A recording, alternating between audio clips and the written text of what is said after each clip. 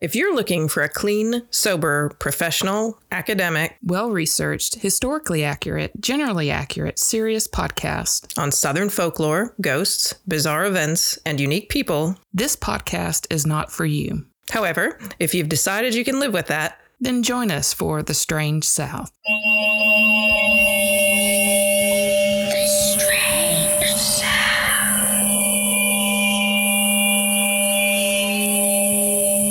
Uncle Daddy, uncle. Hi, Patrice. Hi, Marleah. Hi, Courtney. Hi, y'all. You're happy to be back. I'm happy to be Yay, back. we are I've happy missed you are you, back. even though I've seen you both. She didn't miss us. She missed y'all. I missed y'all. Yes. I missed my microphone and stand and making She's like caressing her cocktails for you. microphone stand.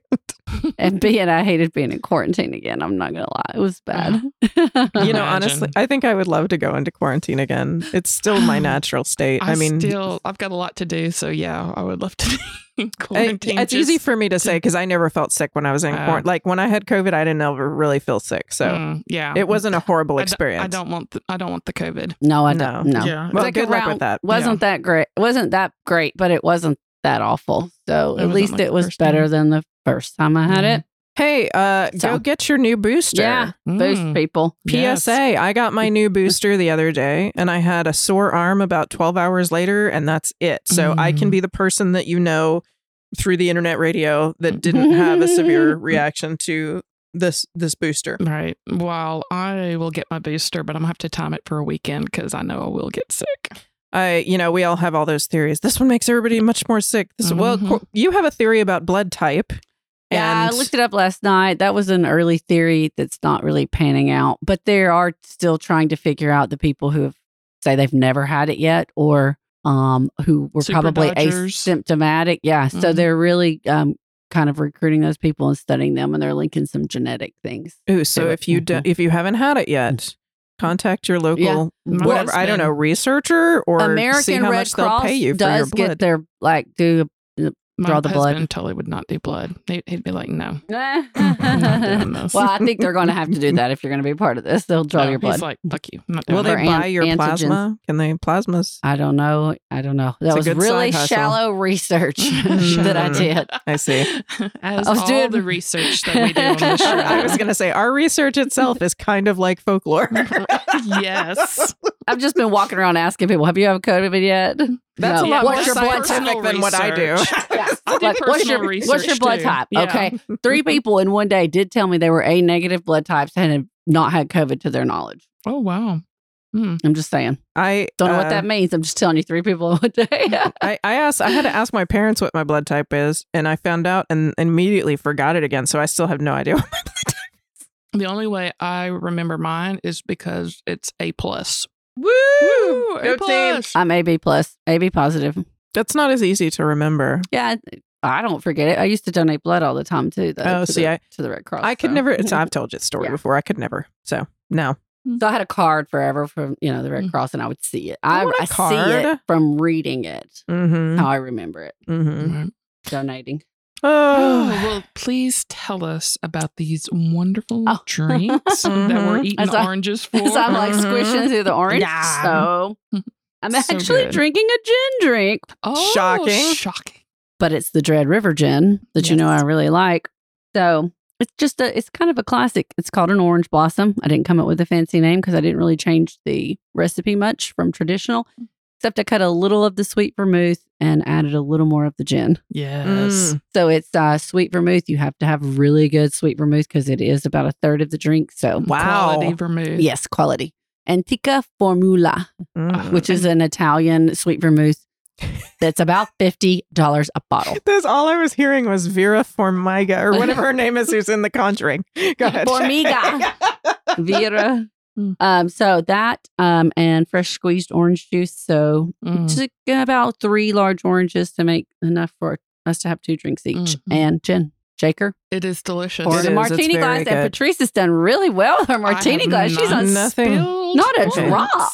Because it's so good. Yeah, please knock on wood. It is so good. I'm like, okay, I need to finish this before I start my story. Yes, because you go first I today. go first. Well, while you finish, I'll do some of our business, some of Okay. our pre-show business.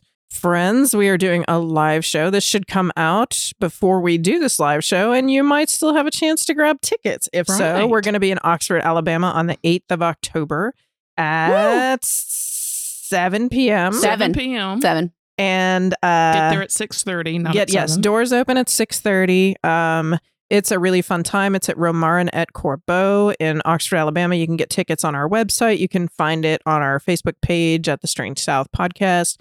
So definitely go look. I mean, it's really fun. It's an intimate space. It's a very cool little really shop cool. where you can Yes. also buy pretty awesome witchy stuff and Mhm. books. And there Right. are usually plenty of things that kind of work really well with the kind of stuff that we talk about on the show. So, Right. Exactly. I think you know, there might be a care package also like being put together. mhm. So- it is Halloween month. It is Halloween Mhm. month. And y'all know we're not like 100% spooky all the time, but in Right. Halloween month, we generally are. So that'll give you an Yeah. idea of what to expect. Yes. But we'd love to see you there, and we will legit see you there. Like, Mhm. we do photo ops with people, we meet people, we chit chat, we hang out. And as much as that causes my social anxiety to skyrocket, I will still enjoy seeing Right. you and will talking have to you. awkward conversations with us. Super We will awkward. sit there and be like, okay, yeah, not good at small talk. Thanks for coming. She says this, but she's actually really good at it. So- What? I don't think so. Anyway, one way or another. And Yes. Courtney's just shaking I'm her. shaking my head. She'll be I'm fine. so glad that you're going to be there, and I won't feel awkward, I don't think. No, she won't. She'll go out. Courtney will go out and hug you and feed you drinks. So Yeah, I'll probably do a virgin cocktail version of our whatever we're drinking that night. I'm Yes. thinking of Right.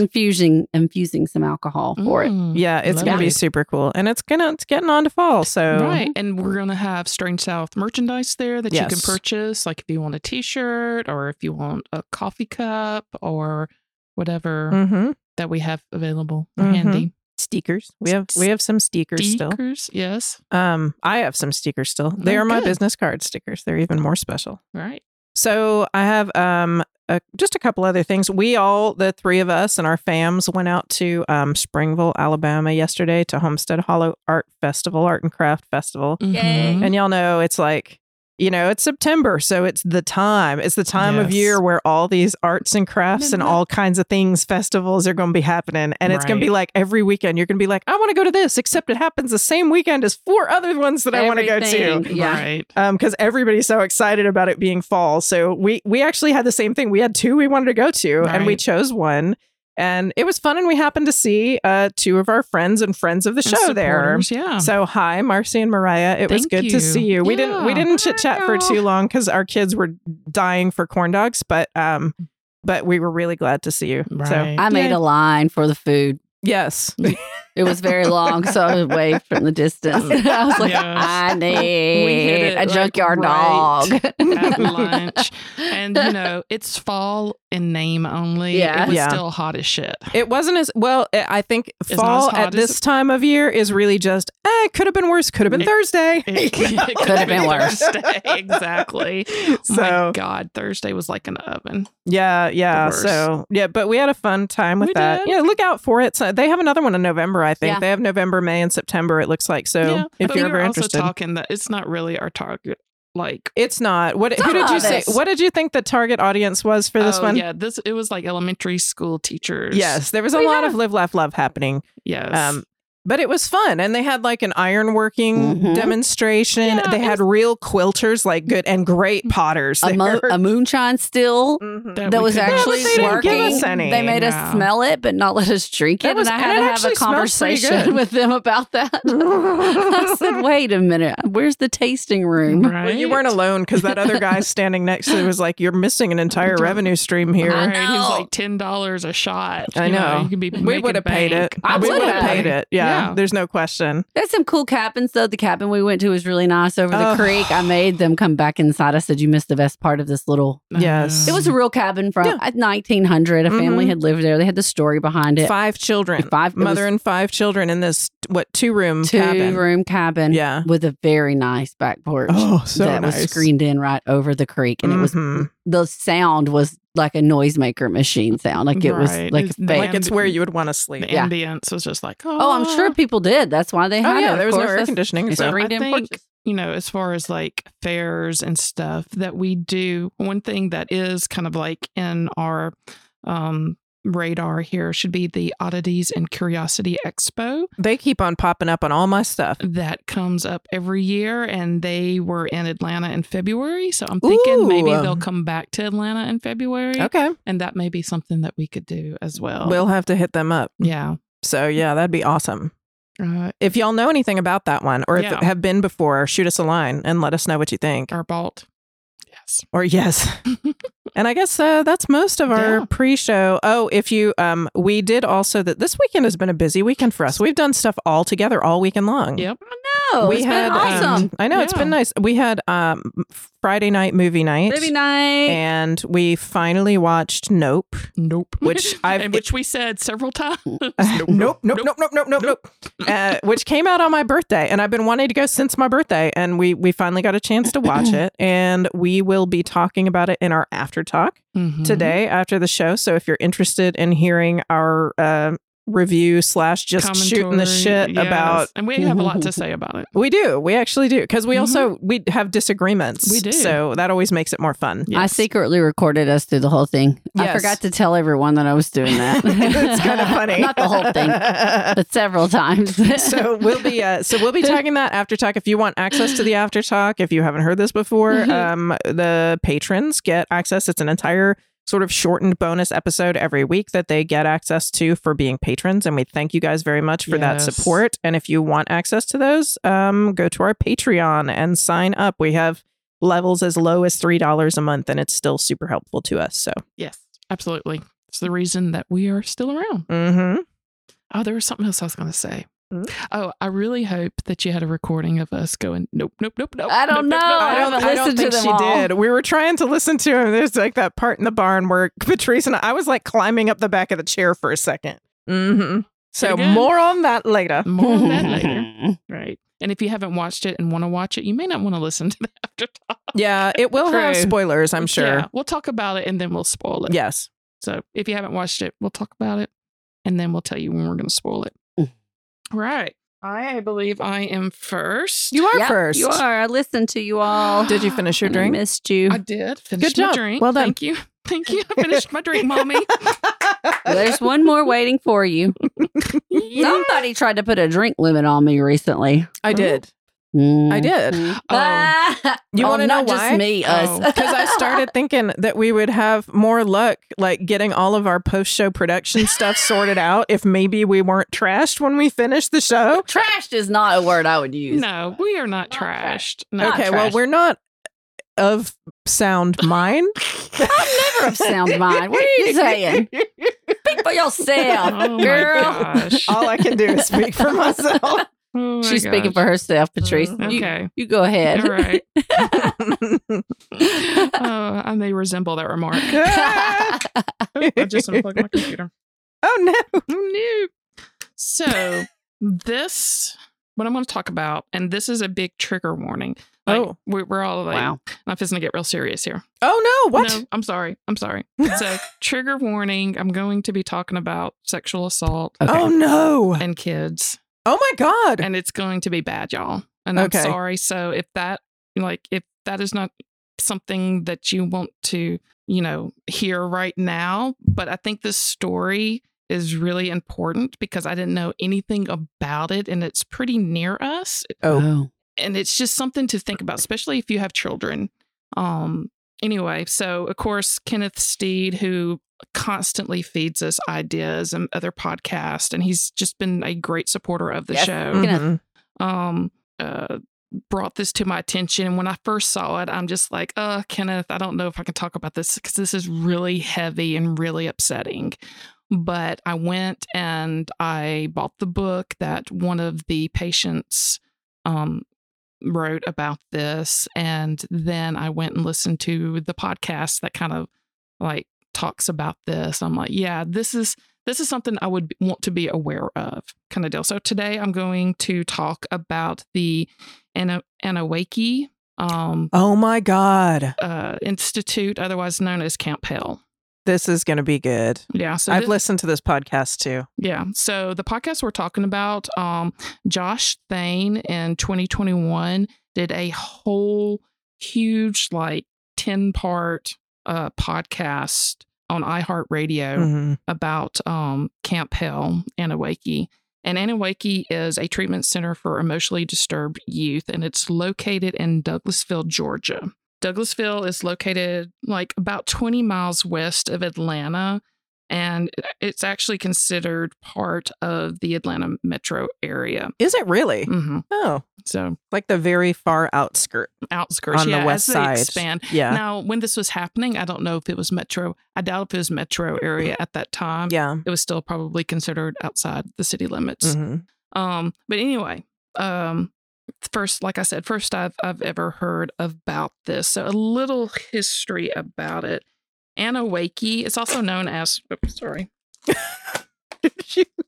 I was like, do you have some chips under there? What's happening? I want some. There was something attached to my computer that was like making me uncomfortable. It was a potato chip bag is what it sounded like, but it was just clear plastic. Yeah, it's a cellophane bag. No chips. I apologize. All right, so a little history about the Anneewakee or the Wake. Anneewakee is Cherokee, meaning land of friendly people, which is like a really sweet little, but it's going to ruin you on, like, I'm going to ruin you on this name with this whole story. So also, I highly recommend, I'm not going to be able to cover everything because it is so vast. Yeah. And some of it, while not under the name Anneewakee, some of it, I mean, as you know, some of it's still going on, but we're going to get there. So Anneewakee was the largest medical facility in Georgia at the time. It was created in 1962 by Lewis Petter and his business associate, Britt Baxley. And they later expanded to Carabel, Florida, and then they opened up a girls' camp in Rockmart, Georgia. Oh, that's very close. Yeah. Rockmart is So we're not going to cover the Rockmart. right across the line. Yeah, because, I mean, it's just too much to talk about and equally as devastating. So we're just going to cover the boys' side of it. Lewis Petter was very charismatic. He likes to be known, or he liked to be known as Dr. Petter, although he did not have a legit degree. What happened is, like, back in the 40s, he got his master's in psychology and was kind of grandfathered in to, like, being, like, he was already practicing just with his master's instead of having his doctorate. And so when they, like, made it a thing, it was like, you got to get your PhD and you have to go through additional training, especially in something like psychology, in order to be like a psychologist and treat youth. But he got grandfathered in at that time, which was unfortunate. So back in the 40s and 50s, like after World War II, we know that, the teens of that time, like rock and roll was coming into play. We all saw, like, the warning film, Dope Fiend, Reefer Madness kind of thing. Rebels Without a Cause was pretty much on parents' forefront of their mind. And so during this time, Petter was, a counselor at a Boy Scouts troop. He also, he got into this line of work with youth very early on through the Boy Scouts, through the YMCA in Macon, Georgia. He was also a pastor of a Baptist church. And he established himself as kind of a local figure in the community, and regional, actually, in the community. He was a psychologist for the courts. He became, like, a probation officer for the state of Georgia. He even, like, went to PTA meetings and was, like, he established himself as a juvenile delinquency expert. And he used his influence in the community and standing pretty much to gaslight his accusers throughout his whole career. So he started from the get-go, established himself, and was just an awful, evil person. It's weird to think how, like, much easier even it would be for somebody to do that in the internet age. Right. Because like before, people could do basically just repeating, I am an expert, I am an expert, I am an expert. Right. And eventually being looked at as an expert. And now it could take you like a third of the time to do that because you've got so many followers on Instagram or whatever. Right. Exactly. Well, and even, being a Baptist preacher, that automatically gives you a respectability that's undeserved. Mm-hmm. Or being somebody that's, calling themselves a doctor. You don't have to like show your PhD papers or, to prove that you're, or disprove what you are. So he worked the system. And he got to know like all of his church, what are they called? Church people. Congregation. His church congregation, and was an upstanding citizen. And he was in like Flynn with the politicians, and all the cops knew him. And so he built his kind of quote unquote empire under this pretense of being an authority about juvenile delinquency. Mm-hmm. And he worked in Savannah as a probation officer for a little while, but Savannah kicked him out because of inappropriate behavior. Inappropriate behavior being that he used to measure boys' penises because he had a theory that the longer the penis, the more in trouble you were prone to be. So he came up with all of these asinine, like, I am the expert. I am the authority. This is legit science. Don't question me while I do all this pedophilia. Oh my God. So he opened up the Wake in like 1962. And sorry, I lost my place here. And the kind of youth that would, be brought there, he established it as a camp for, youth who had sexual trauma, who were committing sexual acts. It was also kind of like a gathering place. Like courts would send juvenile delinquents there. If you committed a criminal act, you were sent to this rehabilitation camp. If you like robbery, assault, smoking one joint, oh my, like you were sent in with this whole group. Parents, and it was really targeted to like upper middle class in Atlanta because, starting in the 60s, we still had, was it corporal punishment? There was still like paddling going on in school. It was still okay to like beat your children into submission. It was not seen, like it is now as like the abuse and what it carries on into their lives. So even like they didn't have diagnosis like ADHD or ADD or anything like that. So these children were also clumped into this. So if children were problematic to their parents were like, oh, this place down in Georgia with this guy who's been an expert since, the 40s in Anneewakee, they'll fix my child.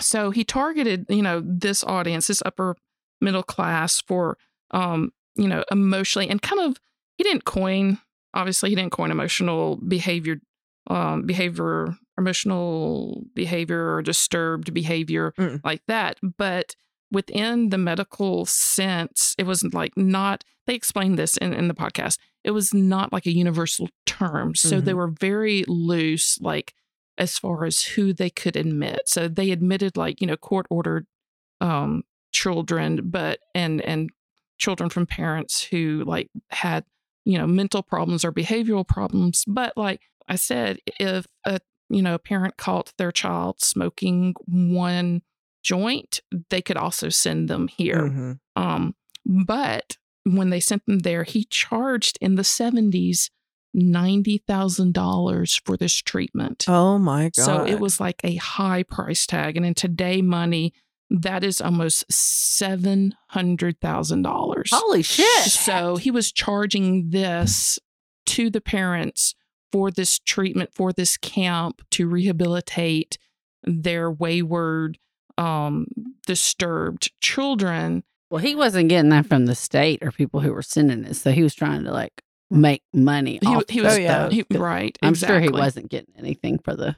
I guess that's No, why he was getting targeting. something, but he Right. wasn't getting any like that kind of money from the Right. people Right. who were court ordered. Yeah, Right. that's why he'd go Exactly. for Yes. like And that's why middle class, upper and class that's why, white like, families. it got kind of a wiggle room as far as like Mhm. the classification. And I think the whole thing, like, he was state.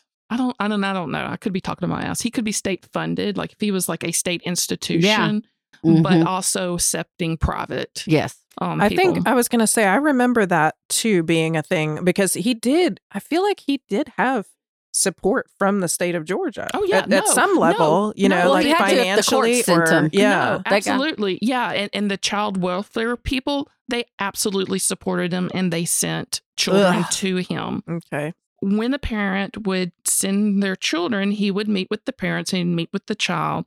And he would tell the parents, he would set them up for the grooming that he was fixing to do.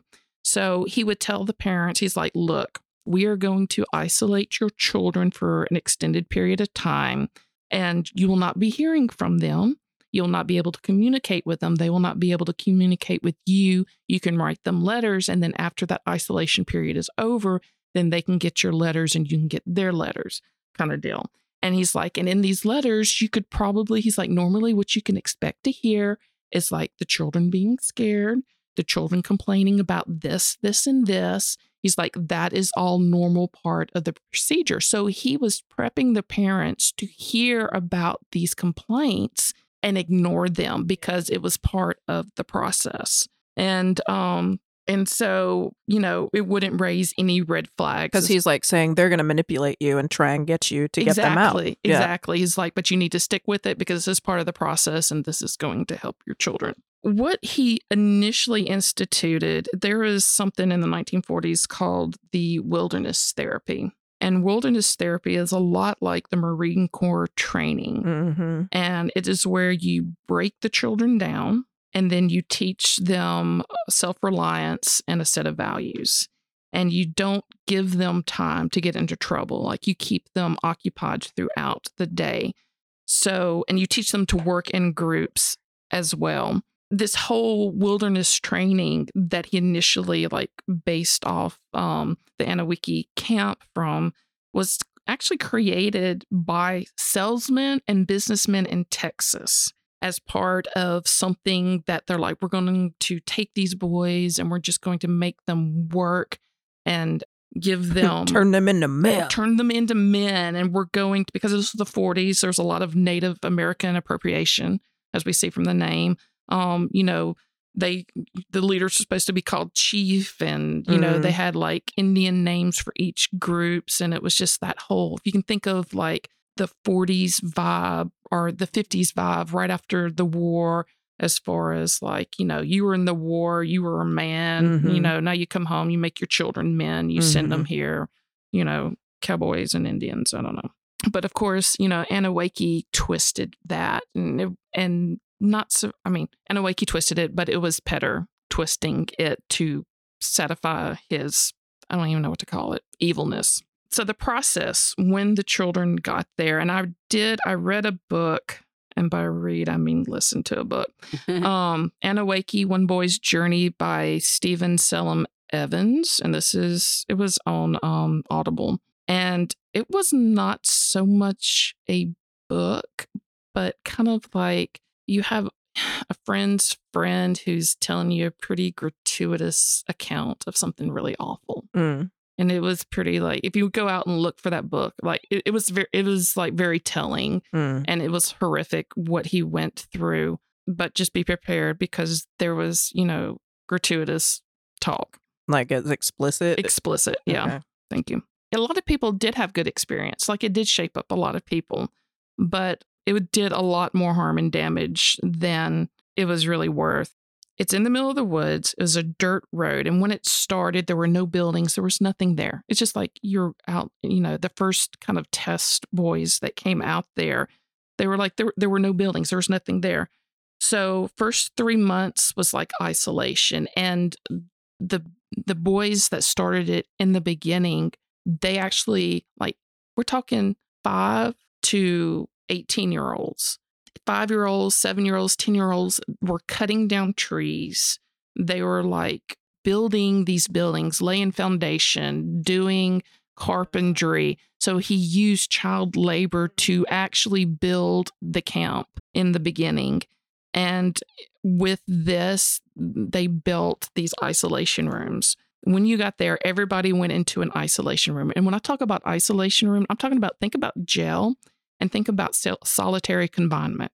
So they were put into like these rooms that had basically a slot for food, and they were not allowed to go outside to speak to anybody for 3 months. And that was like their first taste of it.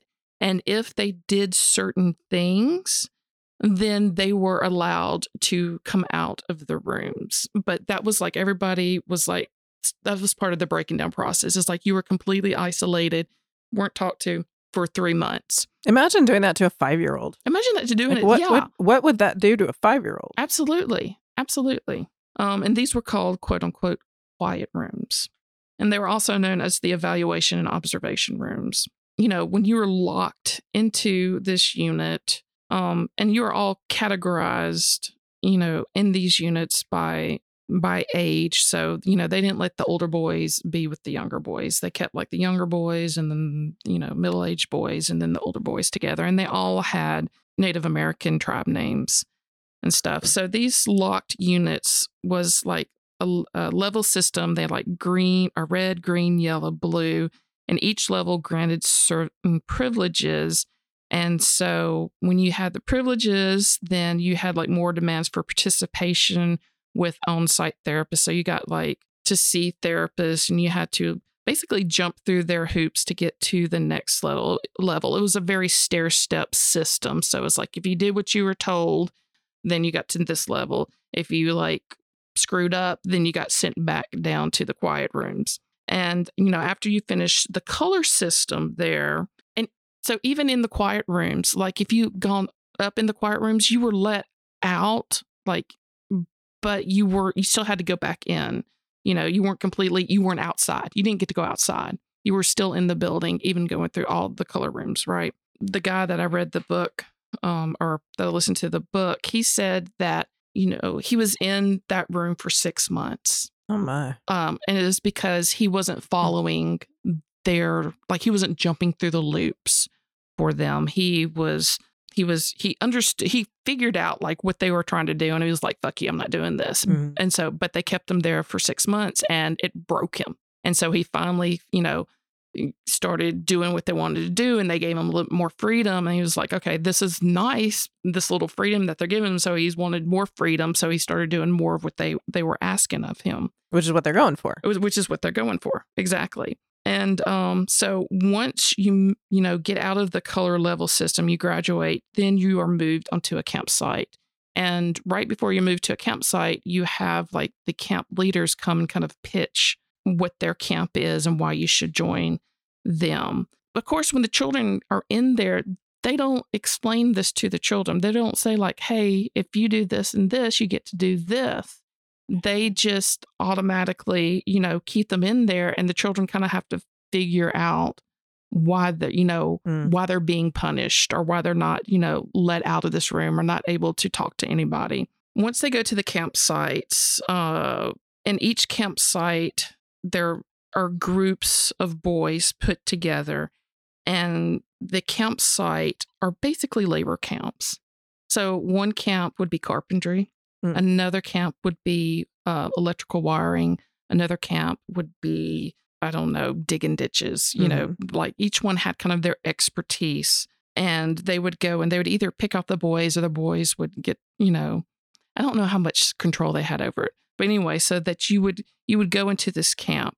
And so, you know, and this is boys like 5 through 18. And so when you got there, the new boy was taught by the last new boy as far as what you're supposed to do. They camped. They slept on the ground, kind of deal.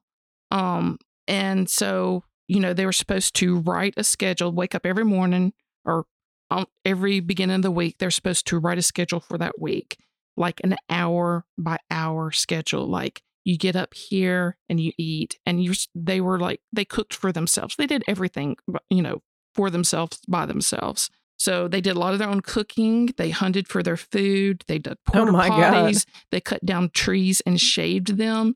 They put molding in cabins. They did wiring. They built A-frame cabins. They set trussels. They put on roofs. They dug a lake. Like a guy was talking that he was 10 years old and he helped dig this lake that's there till this day. They cut grass with sling blades. They cleaned out sewage ponds. And then at the end of the day, they were supposed to meet back with their group, review what happened. If there was any fighting with the boys, they were supposed to tell that to the leader and solve their problems. And then the next day, just repeat, over again. And they lived off the land. They hunted, they built, they did forestry. And there was a lot of just fucked upness going on, at the time as well. But, they did hiking, they did horseback riding sometimes. It was considered vocational therapy. And they had these labor groups or these work groups, but they also had these school groups. So it was the reason you were doing all of this labor was so that you can move up the ladder to be the school group so that you could actually go to school. So they were supposed to go to school, but the camp wouldn't let the work group go to school, which fucked up a lot of children when they actually got out because they had to repeat at least 3 years or so before they could graduate from high school. So the parents are probably told that their children will be going to school. Yes. And then, but when they get out and they haven't, they're just going to be told, well, your child never graduated or did the right stuff to get out of this to this. Yeah. Right. Yeah. And the whole time, again, communication, they can talk to their parents and stuff, but by this time, it's a cult. They're brainwashed into saying the right things for their parents and everything.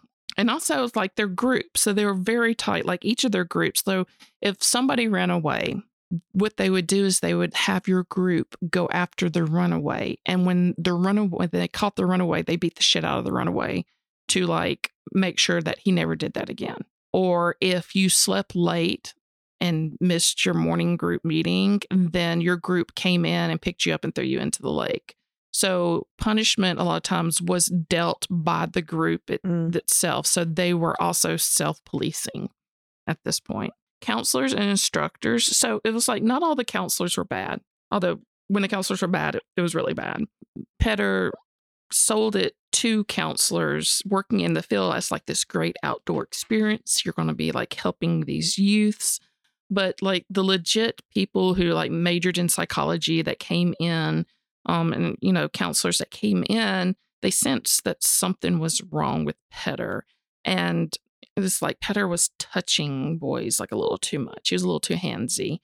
And they also noticed that kids, and we're talking young kids, because the kids in the work camps were buff. I bet. Muscular. They all, no body fat. And they were all very extremely strong. But the younger kids,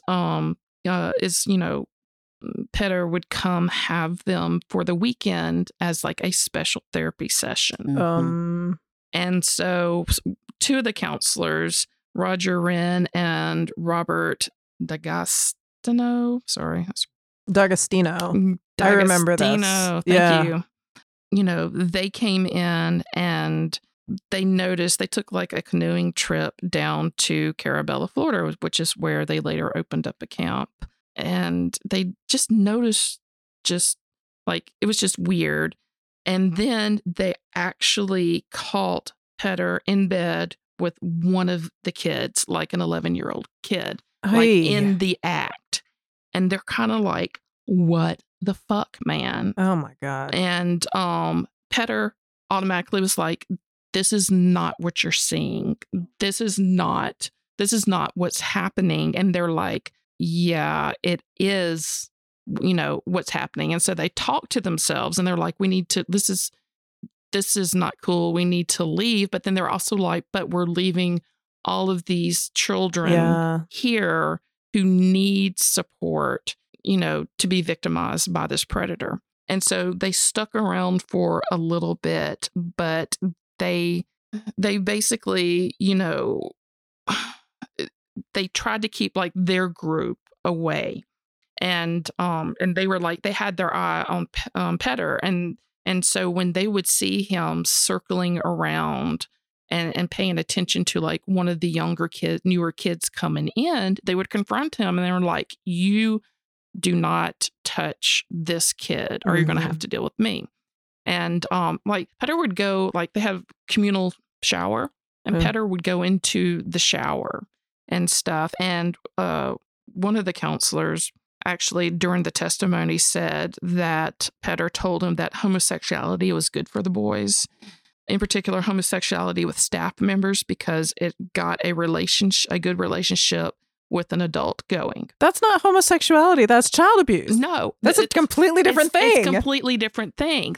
But again, consider the period of time of how people viewed.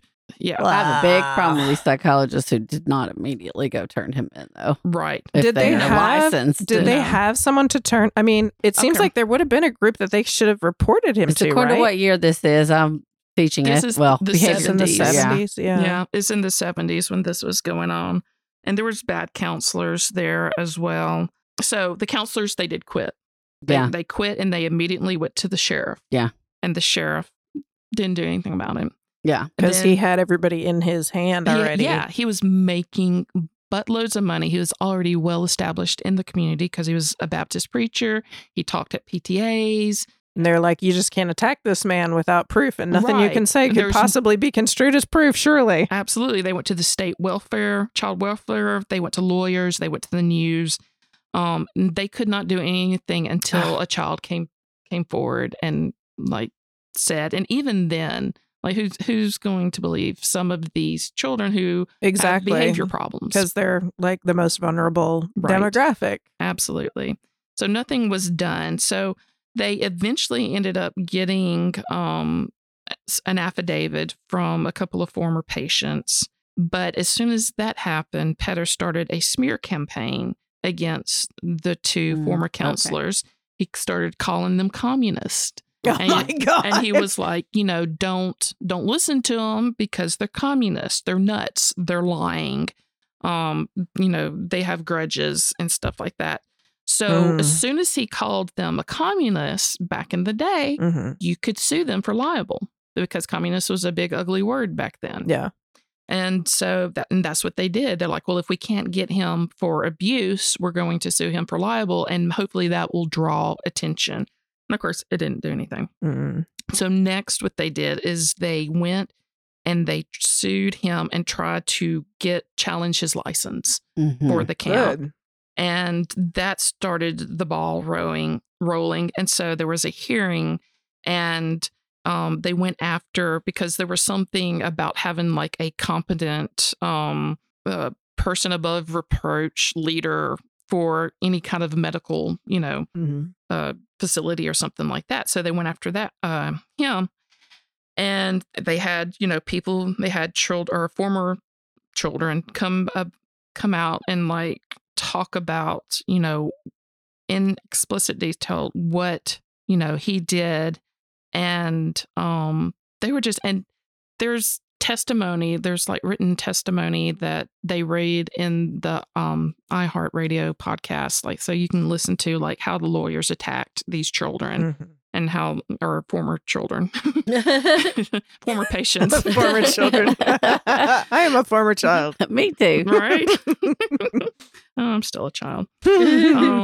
And so, of course, they try to discredit the patients and, call them deviants. And the thing about it is the lawyers for Petter had access to their medical records. So they could use their medical history against them and humiliate them, which they absolutely did. And so while this has happened, Petter's still making just tons of money. There's so much, like I said, there's so much on the money side of this that's going on with like insurance agencies, politicians, businessmen, all getting into this. Like it's like some Epstein shit kind of stuff going on. Even like Petter started taking once a year the boys to Mexico and was implicated in sex trafficking. He took them to a brothel there in Mexico. Finally, like, you know, getting out in the news, finally, like a lot of it basically came down to like money and having people dealing with all that money kind of like set him up to screw. It's like how they got like whatever gangster because of his it's always money laundering that does it. It's not like it's the not moral the actual moral stuff. Exactly. So in 1988, Louis Petter pled guilty for 18 charges of sodomizing former patients, mental patients, and was sentenced to 20 years in prison. And that included 12 years of probation. And this is after he's already been doing this for 25 years. 25 years. No. Holy shit. Thousands of youths, of children. That's gross. It's so gross. And not to like, this is just one camp. So they had a girls' camp. And we'll talk about that in just a second. I'm not going to go like into much further detail about this. So Louis Petter only served 7 years. Son of a bitch. And he got out in 1986, I believe. No, 1996. I was going to say, I think you said it was 88 that he was charged. He got out in 1996. And then the civil suits came about. So like former patients started, saying, oh, okay, now maybe people will listen to our story. So 4 girls from the Rockford camp sued him for forced labor and sexual and mental abuse from the counselors that they had there. And they won like $5.4 million. Well, that's which good. Was shocking to everybody. And it's mostly shocking to the insurance company who they were suing as part as like the whole conglomeration. I hope they actually got that money then. They didn't get millions after they divided it and lawyers and stuff. I think one of the girls says she got like $300,000, but she was expecting like $1,000. Yeah. Like they had no clue. But also in the girls, and I didn't listen to or haven't really read up much, and it's really kind of hard to find like info, especially like after he went, like I have a feeling there's a lot of shit buried. There's a lot of people who he was like, there was one other counselor implicated, but I have a feeling there's a lot more out there that have not been exposed. Well, and didn't you say at the beginning that he had a partner too? Like, and he doesn't really factor in. He doesn't really factor in. And the counselors that I talked about that took him to court for libel, they liked the guy. Oh, the other guy? Yeah, they liked his partner, and they called him like an upstanding man, and he was great with the kids, and there was nothing wrong with how he treated them, and they would approach him and they're like, how come you are tolerating this? And nobody wanted to like out, I don't know, go against them. Anyway, so the civil suits come about. One of the things I was talking about. So forced labor for the girls. Yeah. One of the girls says that they would have to like bend over, like do kind of like a tabletop pose, and they would put like 90-pound bags of cement on their back, and they would have to like take them uphill because again, they were building the medical facility and constantly expanding it. So he was getting free child labor. And he was getting paid to make these children labor. Paid, on top of all of that. I remember hearing her story on the podcast and her talking about how many, like all of the medical and health issues she had in the years afterwards because of that. Yeah. I bet she didn't even weigh 90 pounds. Yeah. In 1992, he went up for parole, and so many people came forward that he was denied parole. Oh, thank God. I thought you were going to say the opposite. No. In 1986, however... 96? Sorry, 86. I'm sorry, y'all. 1986. 96. In 86, he got out. Wait, no, in 90, no, you said in 88 he went in. Yeah, that has to be it. Anyway, so at some point. Right. Yeah. Okay, yes, at some point. In chronological order that obviously have fucked up. He got out of prison. And then other major lawsuits came to like 110 former patients sued him for like $432 million, like in 1990. In 1999, and this is the only thing, because I tried searching on him like in his later years, like after he got out of prison, like anything, like where was he? When did he die? Kind of thing like that. The only thing that came up in 1999, he wanted to overturn his probation or overturn being a sex offender. I don't think you can do that. Because the sodomy law was what he was prosecuted with. It wasn't abuse. And so when they got rid of the sodomy law, then basically he was like, he didn't do anything wrong in the eyes of the court. Son of a bitch. Besides raping young boys. And so, he was removed. He wanted to be removed. And I don't know if he was removed. I want to think he was removed from the sex offenders list. That's fucked up. And he also wanted it removed so that he could travel out of country to go to property that he owned in Mexico. Huh. Interesting. Yeah. But he actually ended up living in a small ranch home in Georgia for 20 more years. And he died on January 18th, 2018 at the age of 98. I hope he was miserable. I hope he died in a horrible way. I hope so too. So during this time, or before this time, sometime in my fucked up chronological time frame, the Hospital Corporation of America took over to keep the medical license of the camp. They changed the name to New Anneewakee, Anneewakee.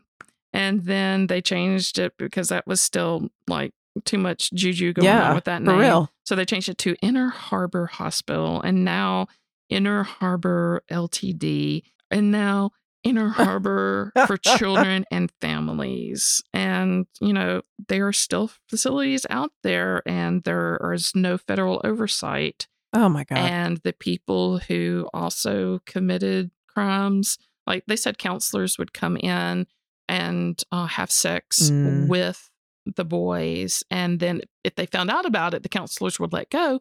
But it was like such a predatory thing. And some of the boys that went through it, like, they're like, it saved my life. They're like, we heard things were happening. It didn't happen to us. It made me self-reliant. It gave me, something to look forward to. It made me a better person. Although there were some fucked up things that happened, like isolation and like just getting your ass beat. And then others who absolutely, to this day, our lives are shattered and just unbelievable psychological damage to just so many people. Because of one rich white man with a master's degree. Evil bastard. And that is my depressing story. And I promise for October, I will not be talking about depressing stories. But I thought it was very interesting because it is so close to us. Yeah. I've never heard a word of it. I hadn't either. Nobody talks about it. So one of the things...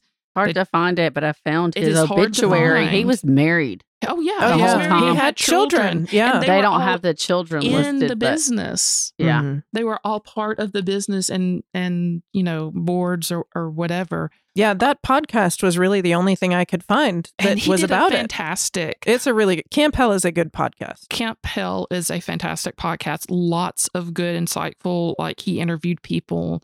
And you know what? It's disturbing. It is disturbing. But you know what? To his credit, too, he did interview the people who said the things you're saying about, like, this changed my life. I didn't have this experience personally. I just, did these other things, and it was good for me, which... it's funny, when I was listening to they're building their own cabins, they're doing all this, I was thinking like, well, maybe we are sometimes too precious with our kids. Maybe they're capable of more.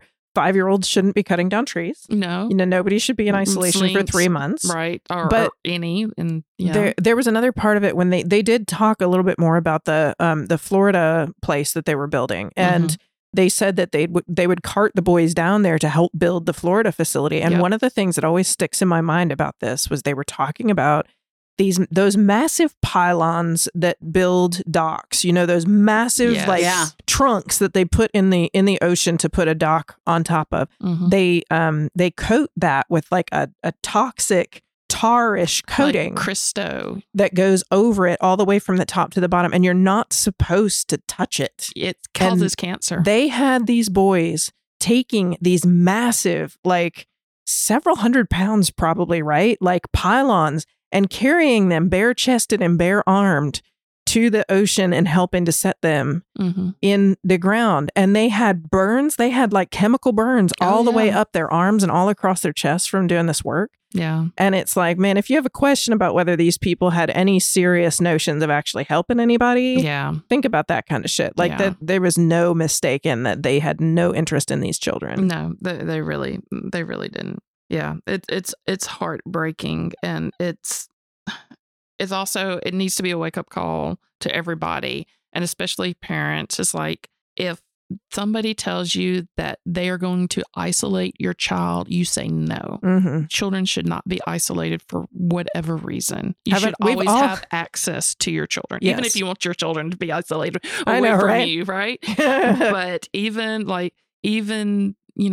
you should always have access to your children in any kind of medical situation. And and if not, question and then get them the hell out. And if you have any question about that, like, we all just went through the pandemic. We've all seen what isolation, even not complete isolation, just within the family unit can do to kids. And like psychologically, like that should be a major red flag. Oh, absolutely. Major red flag. Yeah. And don't let anybody gaslight you. Fuck them. If it feels weird to you, it is. Listen to your gut. Absolutely. And that includes like doctors. Like Marleah and I were just talking about this, about like, I had to sign a form, or I didn't have to sign it. They gave me a form saying like, if my child wanted to have like a private conversation with the doctor to discuss whatever things right before he was to be examined. Of course, I would be in the room when he's examined. I would allow this. And I'm like, and I know my child, he's never going to do that. But I was like, if there's something that he doesn't feel comfortable talking with the doctor, I was like, I'm going to be right outside that door. Yeah. Then that's fine. But, anything else, I like, no. Protect the children, y'all. Yep. Good story. I mean, bad story, but good story. Yeah. Bad story, well told. It's an important story. I think that we need to like discuss more and bring it out to the light so that people who take advantage of their position, whatever it is, should be like held accountable. And they should rot in jail. Yeah, man. And then hell. Although I don't believe in hell. But yes, hell on earth. All right, y'all. Let's refill. Yes. All right. Do you want more Strange South every week? We can help. You can follow us on Facebook, Instagram, and Twitter, and you can join our Facebook fan group, Fans of the Strange South Podcast, to keep the chat going with our whole creepy community. Do you have a story idea for us or a story of your own to share? Email us at stories@thestrangesouth.com. Plus, if you join our Patreon, you not only help support the podcast, you get an exclusive bonus episode for every show and a discount on merch. You can find links to all of these things on our website, thestrangesouth.com, along with photos, links, and show notes from every episode, Strange South t-shirts, mugs, and other goodies. See you there.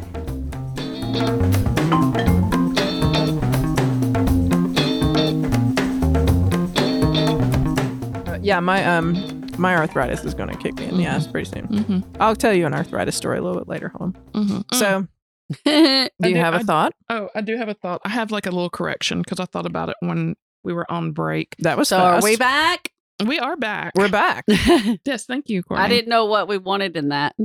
We'll let Randy decide. We'll let Randy decide. Absolutely. So the Anneewakee. Thank you. Like, I listened to it all weekend and I still can't fucking say the name. So anyway, the whole corporation was, I said that they got sued for like $300 and some million, right? That's actually wrong. They got sued for like maybe 30. Well, actually they settled with the insurance company because after the girls sued them and got $5 million back in that time period. And everybody was like, oh, shit. Especially the insurance company. Yeah. The insurance, I think they settled maybe for like out of like 110 people for like $30 million instead of going to court and being dragged out for years and probably paying a whole lot more. But the 300 and some odd change was actually what the facility was worth, or the assets the value that he had built up with this or the multiple medical facilities that he was running. Blick. Glad he's dead. Yep. All right. Glad he's dead. And now for something completely different. Glad he's dead. I don't see a through line. Maybe we'll find one. I don't know. I don't see a through line this time. It's okay. I don't want a through line. I will tell you. We're going to start this evening with a poem. Oh, yes. Oh, yay. Lovely. Did you write it? I didn't. No. It goes. There once was a man from No. It goes. Late last night and the night before, Tommyknockers knocking at the door. I want to go out. Don't know if I can because I'm so afraid of the Tommyknocker man. Tommyknocker. Have you heard that before? I read the book. You read the book? Yes. So in 1987, I think it was when the book came out. It's a Stephen King book. It's called Tommyknockers, if you haven't figured that out already. And the story of the Tommyknockers book is that there's this town in Maine and somebody starts digging, I don't remember why, and accidentally excavates this big metal thing. As more of it is uncovered, this person starts to feel smarter and becomes like a super genius. And she's like, oh my God, this is a miracle hunk of metal. And so they keep on like digging up this thing and they feel like really, really compelled to like unearth this, whatever it is that they found. And meanwhile, you find out they're also like torturing their dogs on the side and having psychotic breaks and shit. And it's because the metal thing that they're unearthing is an alien spaceship that is converting them all to aliens by some sort of gas. Do you recall?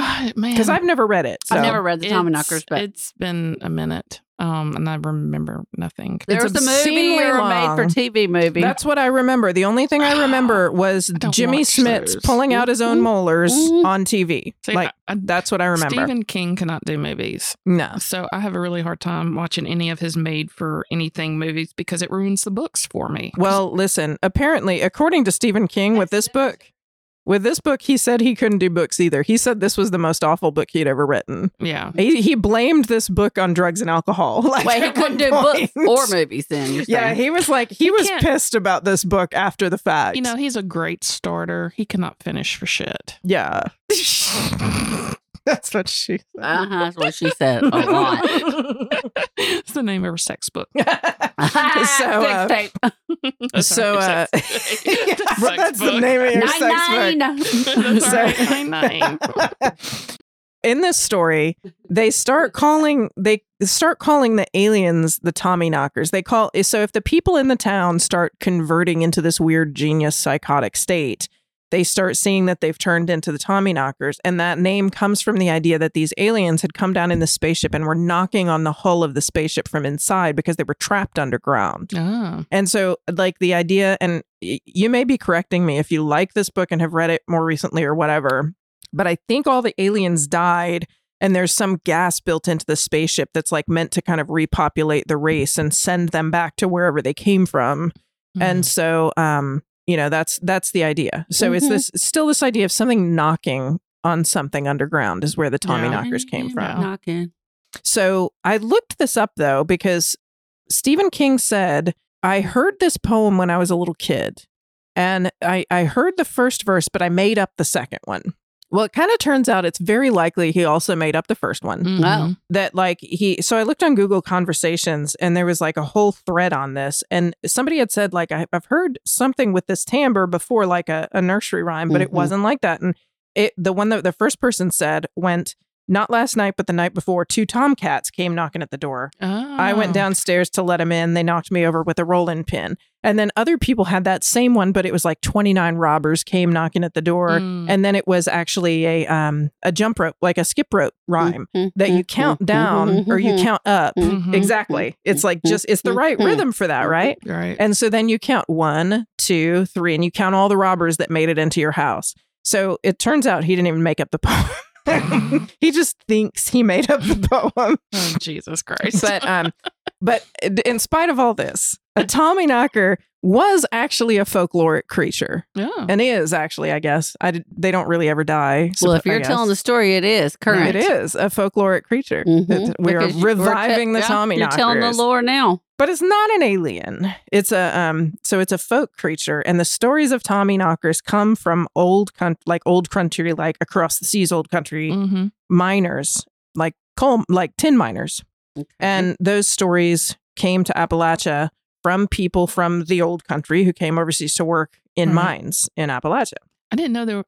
I guess that would make sense. Tin mines. I was like, you don't hear about tin mines. That's just weird. But they came here. They would come here to work in coal mines, or they would come here on the East Coast, especially Virginia, West Virginia, and Kentucky. That's coal mining territory. Where all the caves are. Yes. And we know what's in the caves. We know what's in the caves. Mammoth cave system. Knockers.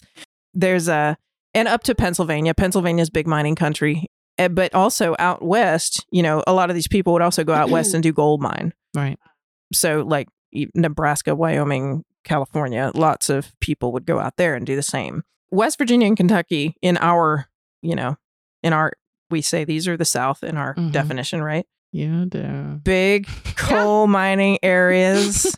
And this is since the 1800s. So people came specifically for the mining jobs. Like somebody would send them a letter and they'd be like, oh, I'll be right there. And they'd come across the sea and they'd come take the mining jobs, and they would bring their lore with them. Right. So I don't know. I don't really know how this got to Maine. Like there's not coal mining in Maine. There's like granite mine. There's like limestone mining. You mean because of Stephen King being in Maine? Yeah, that's what I was thinking. I don't know how he got that story really and equated it with Maine. Well, he probably could have talked to somebody from there. I guess so. And then he was just, Because there's mines, but there's not. I don't think there's that kind of mine. Again, he said he was drunk, so he might have heard the story in West Virginia. He does not have to stay in Maine like his whole, he can travel. I know his whole, but it's weird. But he always sets his things pretty much stays in Maine. It's like everything on Earth always has happened in Maine for like the whole history of humanity. Right.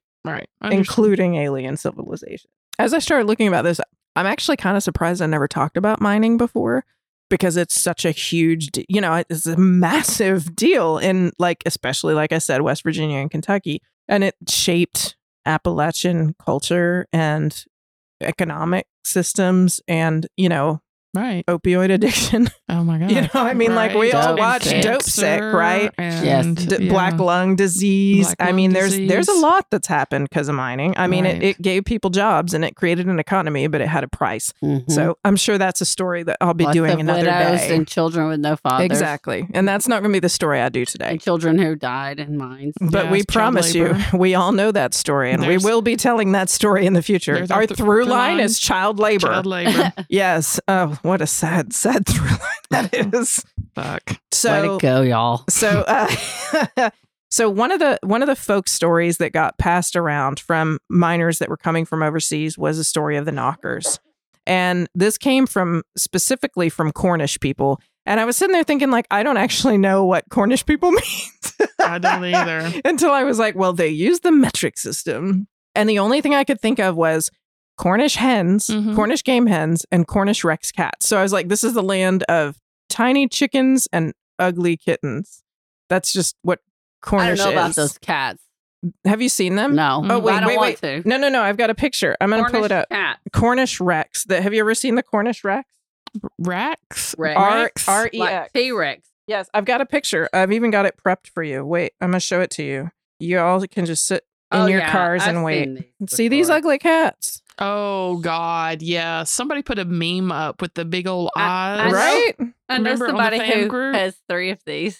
Really? The Cornish Rex? Well, they look like these. caricatures. Or Sphinx? The Sphinx cat looks a lot like these. The naked ones? No, it's not naked. They're not naked. Okay. They're these. Well, so anyway, I really seriously was like, okay, so we've got tiny chickens, ugly cats, and that's what you are if you're Cornish. But it's a, sorry. I'm sorry if you're Cornish. Is it not in the UK? It is. Is it not England? It's in the UK. I also had to look up how to properly refer to the UK because I always forget that, like, okay, so we got the British Isles. Right. We got like Britain. Great Britain is the England one. Right. So Scotland is above England. And then if you go down underneath, you got Wales on the side. And then if you go down in the very tippy toe bottom, that's Cornwall. Like down there in the tippy toe bottom. Is Cornwall Cornish? Yes. I did not know that. Cornwall creates the Cornish people. And so it's a Celtic nation. So, okay. Like in Ireland and Northern Ireland are like off in the island to the side. Mm-hmm. And then, so Cornish people were a Celtic minority group in Great Britain. Okay. And they did tin mining in Cornwall for like 4,000 years. Shit. Like, a lot of tin. Forever. They Right. did. That's just like how they lived. It was their thing. When they started coming to Appalachia, it was going to be for coal mining jobs, which is not actually, or for, like I said, gold mining. And there were so many Cornish people in the West in this time period that the definition of mine, there was a joke that you defined a mine as a hole in the ground with a Cornish man at the bottom. That was like what they said in California. There are similarities between tin and coal mining, but they're not exactly the same. Like coal is softer, tin is like a hard mineral. So there are differences. It's more finicky and stuff, but the atmosphere is a lot the same. So, you go down you can go down like long declining tunnels, which is what we see a lot when we're talking about like the Kentucky tunnels and like the tunnel systems and stuff that you can access through these doors and like walk down these great shafts. But they also sink shafts that can be like in Kentucky, there's a coal mine that has a 1,200 foot deep shaft. Shit. To get down to the ore. I know. I play Minecraft. I know that feel. I know that feeling. 1,200 feet of this shaft, which isn't even the deepest shaft in the world, not even close, right, is the height of the Empire State Building. Wow. So if you're going down an elevator down this shaft to work for ore, how long do you think it would take you to just sit and listen to this creaky ass elevator and watch the black get blacker? You know what I mean? You have to be a special kind of person to do that. For real. I could not do that. Me neither. Like, I would sit there and think about the earth pressing in on me the whole entire time. Yes. Absolutely. And I think Don't any you feel reasonable that way in the basement of the library too? A little bit. Not gonna lie. Yes. All basements with like flickering fluorescent lights. And like, 16 stories above you. No big deal. So this, they knew how to do this kind of work, and they would come, in coal mining, there has to be some sort of ventilation, because you're down here and there's all these natural gases that are escaping. And you've also pulled in this diesel equipment, in certain time periods. And there's no oxygen. And there's also dust from drilling and blasting. So you have to have, and before I didn't even know this, before the Industrial Revolution, the only way they could get this ventilation was by lighting brush fires in the right places to pull surface air down into the shafts and into the mine tunnels. And I was like, number one, that's fucking genius. Like, I don't know how people did things like this before. Right. And then they got these massive, like really cool looking, weird ass ventilation fans that would sit up top on the surface. And they look like massive, like steampunk water wheels that just like to pull the air around. But, I always heard, there's a song about it, The Canary in the Coal Mine. You always hear about that. And I always thought that was like, the person would walk ahead with the canary. And then if the canary dies, you can't go down that way. Mm-hmm. But the canary goes with you. And when it dies, you have to leave. Right. So it's like you work in this gaseous environment until the canary dies. Right. And then, you have to get out because there's only a certain amount of time before it's going to kill you too. Right. Like it's not as pat as like you just release it and wait and see. Yeah. It's you stay with it. It's very dark. Right. It's a dark time for canaries. But so, you're doing this, if you're coal mining, like you're moving around in these close tunnels, you're digging, drilling, blasting, loading up these mine carts to send coal back up on these rail cars. You know, that's all real shit. Like loading ore into rail cars and then up elevators to go all the way back to the surface. Harry Potter style. Harry Potter style, except maybe with goblins. I know. Then like the mines were worked generally 24 hours a day because rich people want to be rich. And so it would be 24 hours a day in shifts. It didn't really matter if you were day or night shift because once you get down there, it doesn't really matter what time of day it is. It's going to be just as dark as dark. But the darkness. I know. It's just even thinking about it creeps me out. Yeah. Thomas Edison was actually asked by a mining company in 1914 to develop a rechargeable battery-powered lighted mining helmet. He was specifically requested to do it because before then, they had mining helmets with open flames in them. And candles and lanterns were the ways that they were lighting these shafts. And they're dealing with fucking natural gas. Oh, yeah. Coming out from these mine shafts. So we want some sparks happening, right? Exactly. So that hundreds of men could be killed at a time and often were killed at a time. So in I don't know if I'm saying this right, but it's Monongah, I think, West Virginia, their coal mine in 1907, a miner was wearing a lighted open flame lamp on his head and it sparked and lit gas into an explosion that blew out the infrastructure of the mine tunnels, caved in the roof, and also was so strong that it blew out the surface structures. Oh, shit. So like the power of the blast actually damaged the surface of the ground and ruined one of their ventilation fans.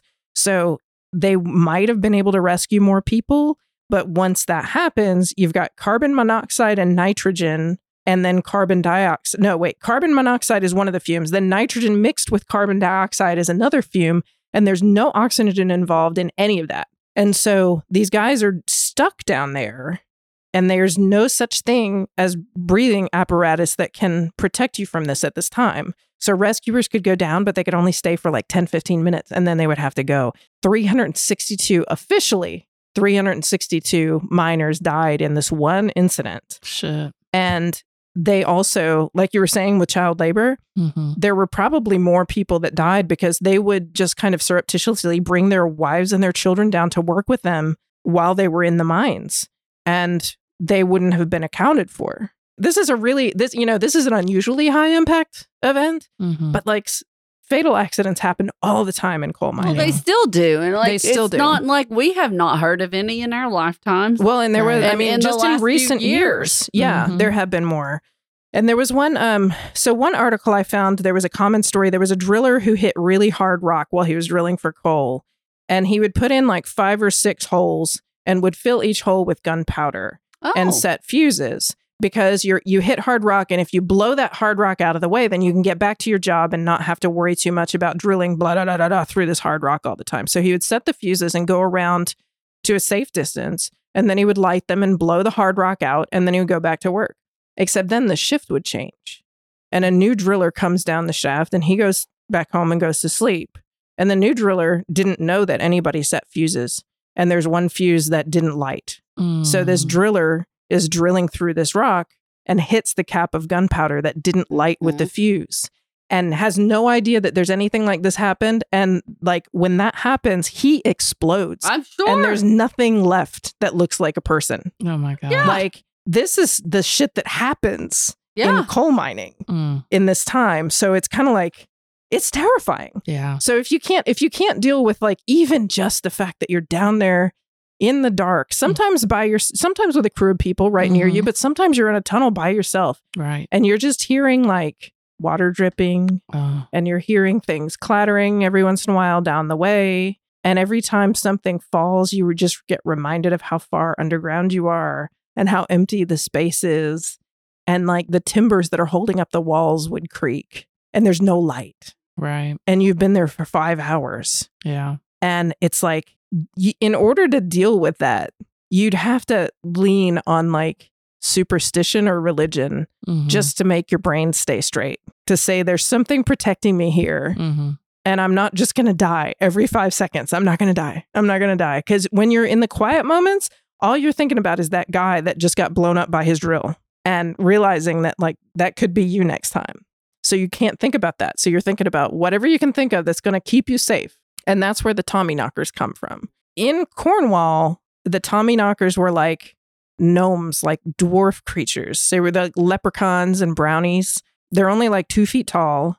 And some people say they were like greenish, but they had really super large heads and really super long arms and wrinkles and white or red beards. And they would generally just dress like miners, like whatever a normal miner's outfit would be. This is what the knocker would wear. And they called them knockers, not Tommyknockers in Cornish folklore. So they were like nature spirits, and they could be mischievous, but mostly they were helpful. So they might come in and steal your tools. They might come in and blow out your candle. But most of the time, gremlins, right? A little, but they were less nasty than gremlins most of the time. They did say that there were some that were like malevolent and would cause cave-ins. But generally the idea was that you would hear knockers leading you out of a place where there was going to be a cave-in. There were different times where it seemed like they would lead you to ore. And if you want to read a story, like if you want to read an academic paper about how the different economies of mining impacted how people looked at knockers. Oh, wow. Like I can give you that link. Holy I'll put it in the show notes. It's massive and it's really kind of fascinating. I would love to read that. It's like it's like when they worked for big companies, they thought this about the gnomes. But when they worked for themselves and they would make a profit off of it, they thought this about the gnome. It's really interesting. Wow. So anyway, they looked at the knockers as these creatures that are going to warn them of impending doom. They're protecting you. And so just like with other fae creatures, there's a reciprocity involved here. Like they're not going to help you if you don't give them anything back. And so one of the things that miners would do is their wives would cook them a supper or a lunch or whatever, and they would take it down to the mine and they would eat it in the mine, and there would always be an extra cake for them to leave for the knockers. For Santa Claus. And they were Cornish saffron cakes. Did you make us Cornish saffron cakes? Oh my God. I made you Cornish saffron cakes. Marleah. They're not exactly right. But they don't look wrong. Yeah. But they're supposed to have, I don't even know what currants are. Hold on a second. They're like a raisiny thing. Oh, they look fantastic. Currants are like raisins, right? That's what I thought. Check it out. But apparently they're different. So these look like kind of hard rolls with raisins in them. Yeah, they're sweet rolls, and they're sweet yeast rolls, and they're Smell flavored with delicious. saffron, and they're supposed to have currants. Saffron's really expensive. I was like, holy shit, it must not have been like this, because I fucking found it, but I found it at Walmart and it was $18 for an itty bitty vial of saffron. It's always been expensive. So I was like, lifetime. oh my God, Right? These people were living in it if saffron cost that much. But so these are Cornish saffron cakes, and they're cooked with raisins because I didn't have raisins, but I like them better that way, I think. I don't know. Anyway. It's good. Well, I love saffron to begin with, but I had never had it.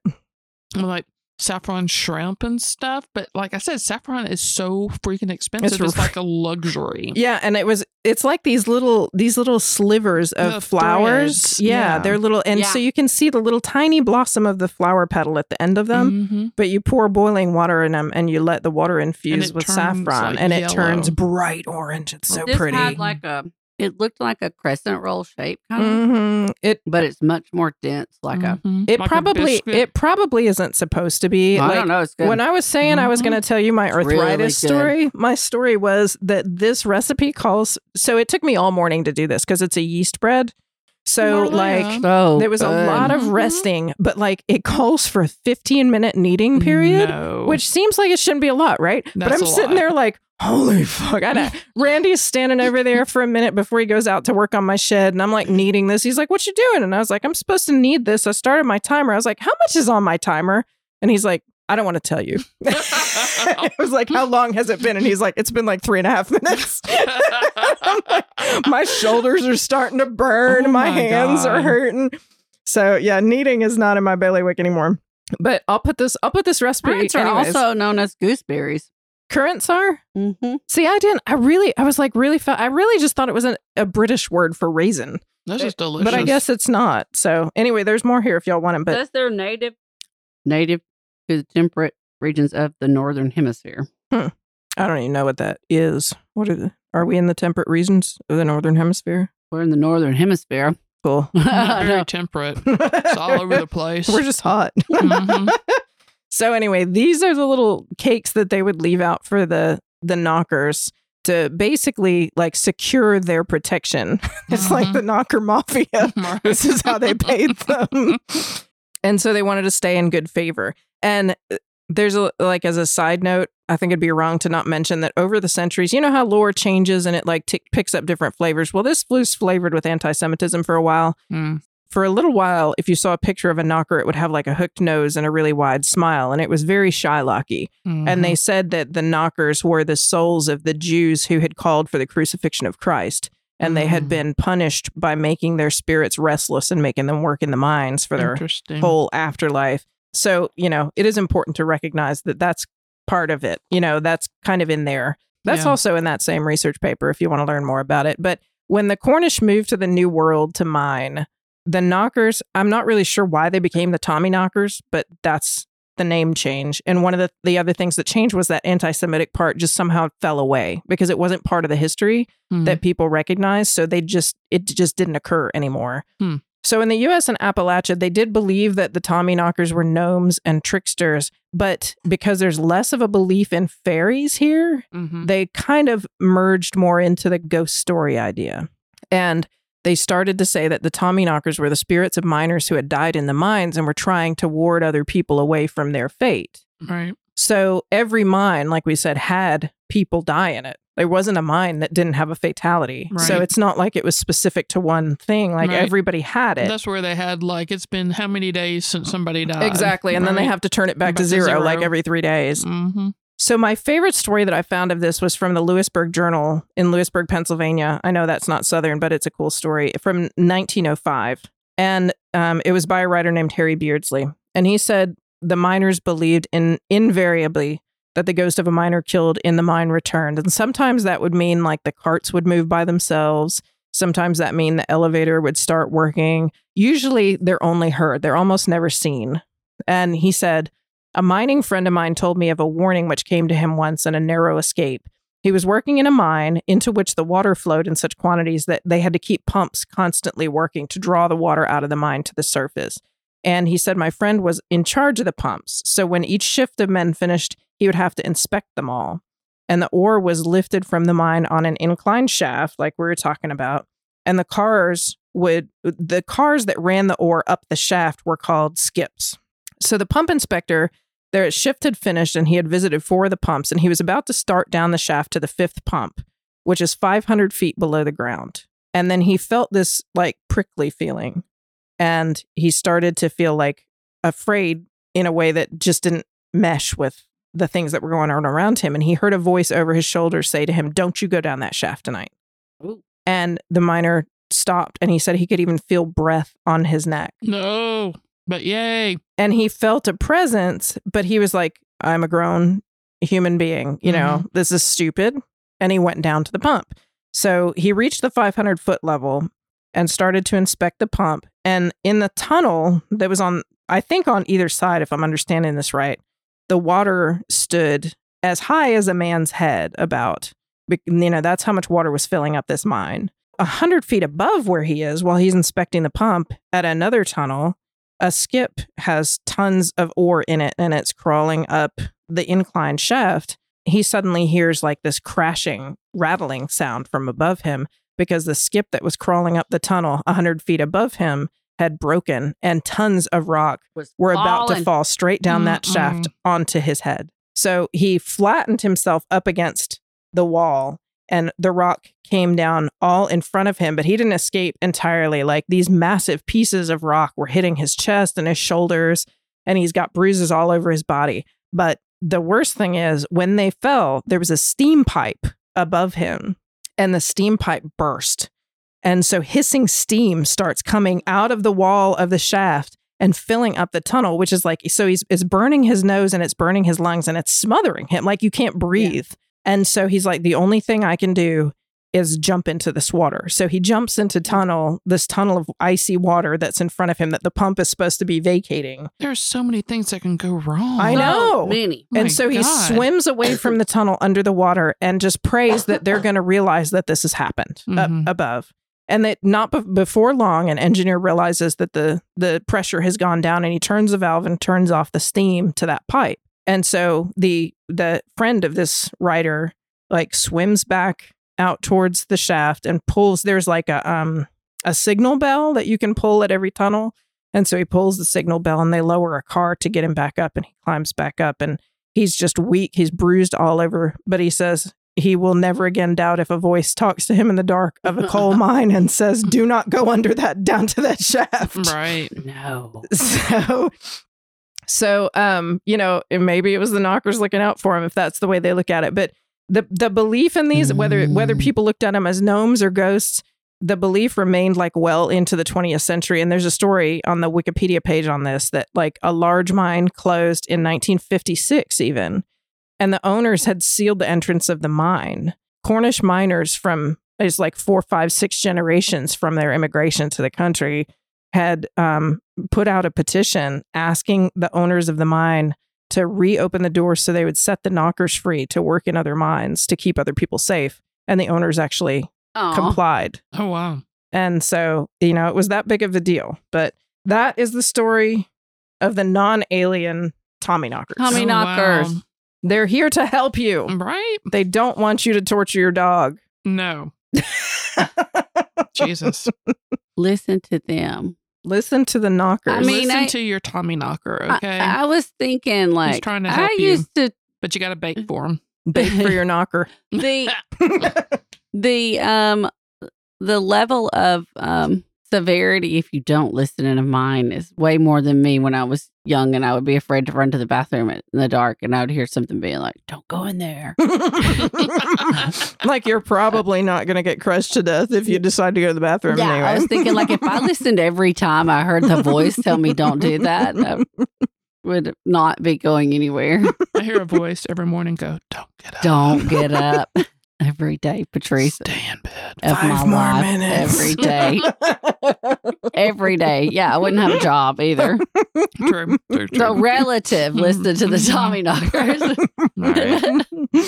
But it's true. Like, I've had so many experiences where I just had like just this feeling. Nobody's like whispering in my ear, but it's like kind of like the hair on the back of your neck or some little shift. It's your red flag. It's your red flag, and be like, hey, maybe you want to switch to that other lane. Mm-hmm. And you're like, okay. So you do it, and then, you see like a car stopped in the middle of the lane that you didn't see before while you're doing 70 miles an hour and that you would have plowed into. Shit. So, listen to the hair on the back of your neck. Yes, do it. Mm-hmm. Pay attention to the red flags. I feel like we're taking that for another podcast. I don't know. Well, these little Tommyknocker cakes are delicious. Yes, they're great. Thank you so much so honestly, did you need it for 15 minutes? I needed it for like 13 and a half months. That's still badass. Yeah, no way. It really is. Like after 5 minutes, I'd been like, it's good enough. I'm not a perfectionist. It wouldn't rise though. I had it in the oven and I was like, why are you not getting taller? I would have been like, it's fine. It's flat. I know. Still eat. It's flatter, but it's You just okay. dip it in your coffee. It'll be fine. That would be good. Well, thank you all Anyway. so much for listening. We appreciate you. Thank you. And we will talk to you later. Bye. Bye.